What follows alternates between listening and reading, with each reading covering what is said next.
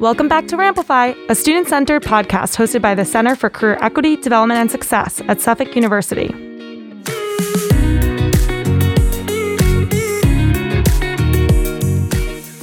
This podcast is produced to support the ways you think about, talk about, and engage with career readiness and career self-management.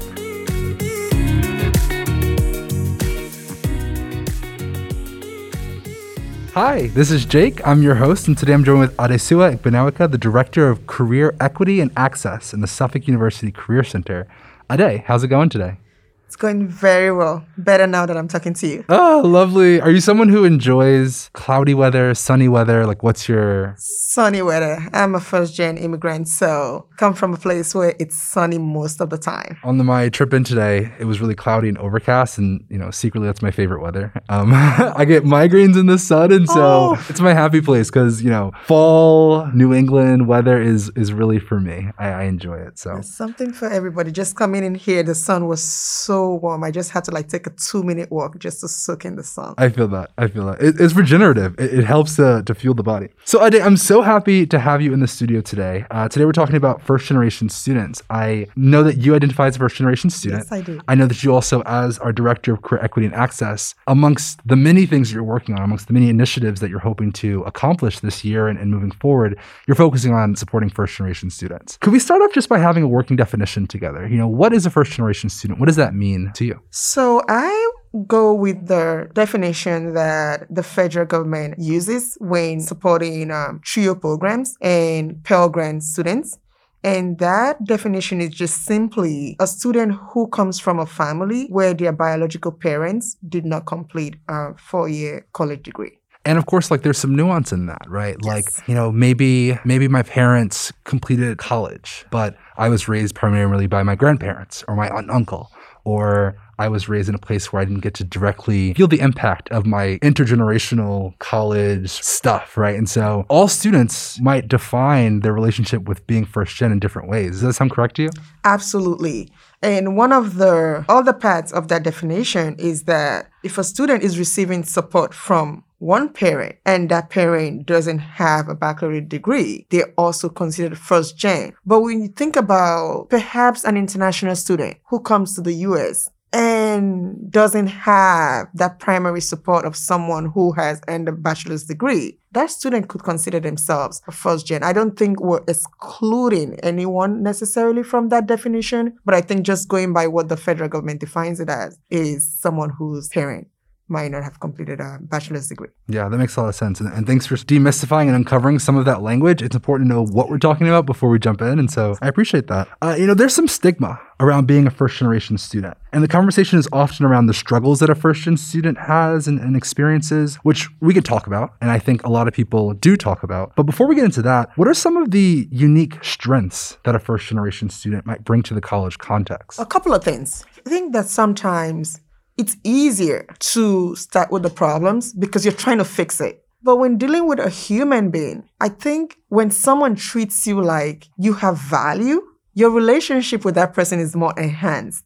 And I think about that with our first-gen students. Think about a person who doesn't have all the knowledge, but showed up to gain something, and which is their education. By doing that alone, that student is demonstrating strength, they're demonstrating persistence, and those are some of the qualities that would get them through college. If we start from looking at the value that a first gen brings, we're able to better assist them, we're able to better support them. And there are many things that they bring. Most first gen are agents of change because they're the first person in their family to go to college. And they may be the first, but they certainly would not be the last if that becomes something that other people can look up to and say, oh, Ade did it, I can too.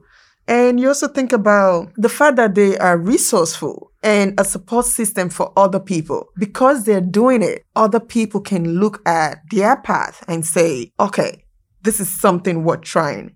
And they're also the change agents in the workplace because they can ask you questions that nobody else is asking. Of okay, why do I have to fill my financial aid form every semester? It's easy to say, oh, that's just the way we do it. But when you think about how you can bring that student in and explain it to them, But knowing that you're not only explaining it to them because they're going to be the ones to explain it to someone else, like their parent, their guardian, then you sort of bring in that idea of how do I make this understandable for even the people who are not in the room. So our first-gen students are usually change makers. They set examples and they do things that make other places and cultures valuable in their action. Yeah, I love that piece that you bring up around just reimagining the workplace, reimagining the classroom, reimagining the internship experience. It's these students who have never had access to some of these opportunities who are doing the most work when it comes to redesigning it and creating a more equitable version of it. Ade, can I ask you a question about your own personal experiences as a first-generation student? Yes. My experience was really interesting because not only a first-gen, but also an immigrant. And coming from a system, I started college pretty early. I was 17 when I started college. And coming to the US and having to start over, I didn't have that support system of like, okay, so you're a third-year college student, but you have to start over, like where you starting from. But I was able to lean on the people in the university, some other relatives who said, hey, you have to send your transcript here, you have to do this to get started. And then things that other people take for granted, like knowing who to go to for support, like who is my support system. I do want to add that sometimes, especially around seeing first gen as lacking, they may be lacking in the educational knowledge, but they're not all lacking in support. My parents did not go to college. I graduated college before my dad. So I got my master's degree before my dad got his bachelor's degree. And I was at his graduation teary-eyed because it's like, oh, my dad is getting his degree. And that was special for me. But so think of it that way as me being able to do this, get a master's degree, and then my dad follows after me, where it's usually the other way around. But I had the support of my dad 100% as my cheerleader.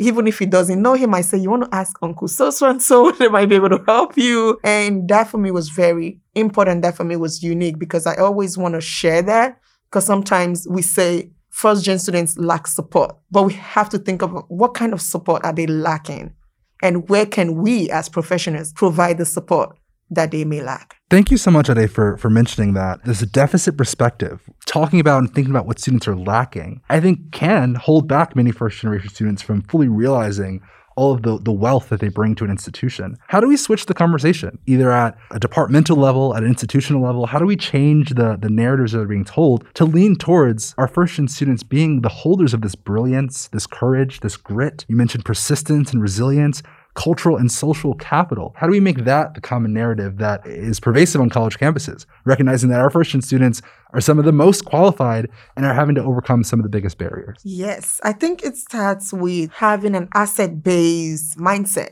You have to start with, what does this student bring to the table versus what are they lacking right now? And when we develop that asset-based communication, it's a bit easier to sort of ask a student, how can I help you? Instead of saying, oh, you're first gen. Oh, you need to do this, you need to do this, you need to do this, you need to do that. Start with, great, you're here. How can I help you? Where do we start? You have the knowledge that a student may not have regardless of status, but having that student tell you, I could use this, or having questions that can help the students see that you value their presence, you acknowledge their resilience, you acknowledge that they're there for a purpose, can really help bridge that gap. I think when you're looking at asset-based communication, you're starting from a strengths position. You're looking at the opportunities that exist and you're centering that person. I'm wondering, you're talking about some of the ways in which we can be better at communicating with first-generation students, at supporting first-generation students. What is the Career Center doing? If you can point to any particular events, initiatives,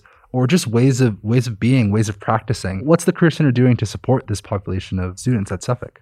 The first thing we did in the spring was to gather resources. We know that our students have areas of need, and we wanted to make sure that in acknowledging that needs exist, we have resources to support that. We also want to make sure that our first-gen students understand that we're there for them from the minute they come to Suffolk to graduation and beyond. And that involves having a career plan for students to be able to engage. And that is going to be an ongoing conversation, ongoing planning, because we believe that you could have a plan, life happens, but if you have the skills, you can change your plan to what suits you and to an outcome that you desire while we're there supporting you.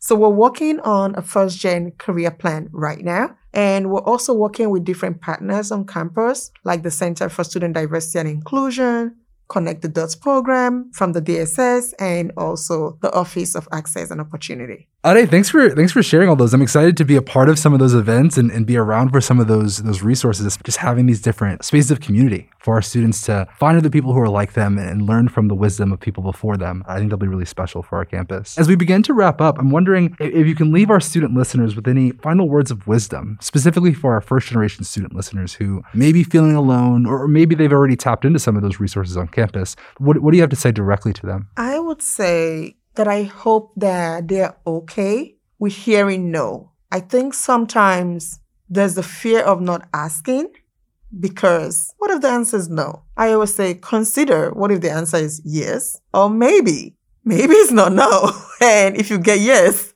better. And so being able to ask for help is not a sign of weakness, it's actually a sign of strength. And to believe that if you've made it this far, you can only go farther. So I hope that our students come to us, especially our first-gen students, knowing that we're here to support them. We are committed to the values and the words that are in our name. And we don't promise to solve every problem, but we hope that wherever there is an issue, we would work together to solve it. I love that piece of advice, and I definitely am someone who could use it. I struggle so much with asking for help because of the shame, because of the guilt, because of the, I should be able to do this all by myself, but that's not true. And so what a great reminder to sort of wrap us up with. Ade, thank you so much for your time. Thank you for the work that you do in the Career Center. I'm so excited to be a part of a team with you, and enjoy the rest of your day. Thank you very much. Thanks so much for listening. As always, be sure to check out our website at suffolk.edu/career center and follow us on social media at Suffolk_careers.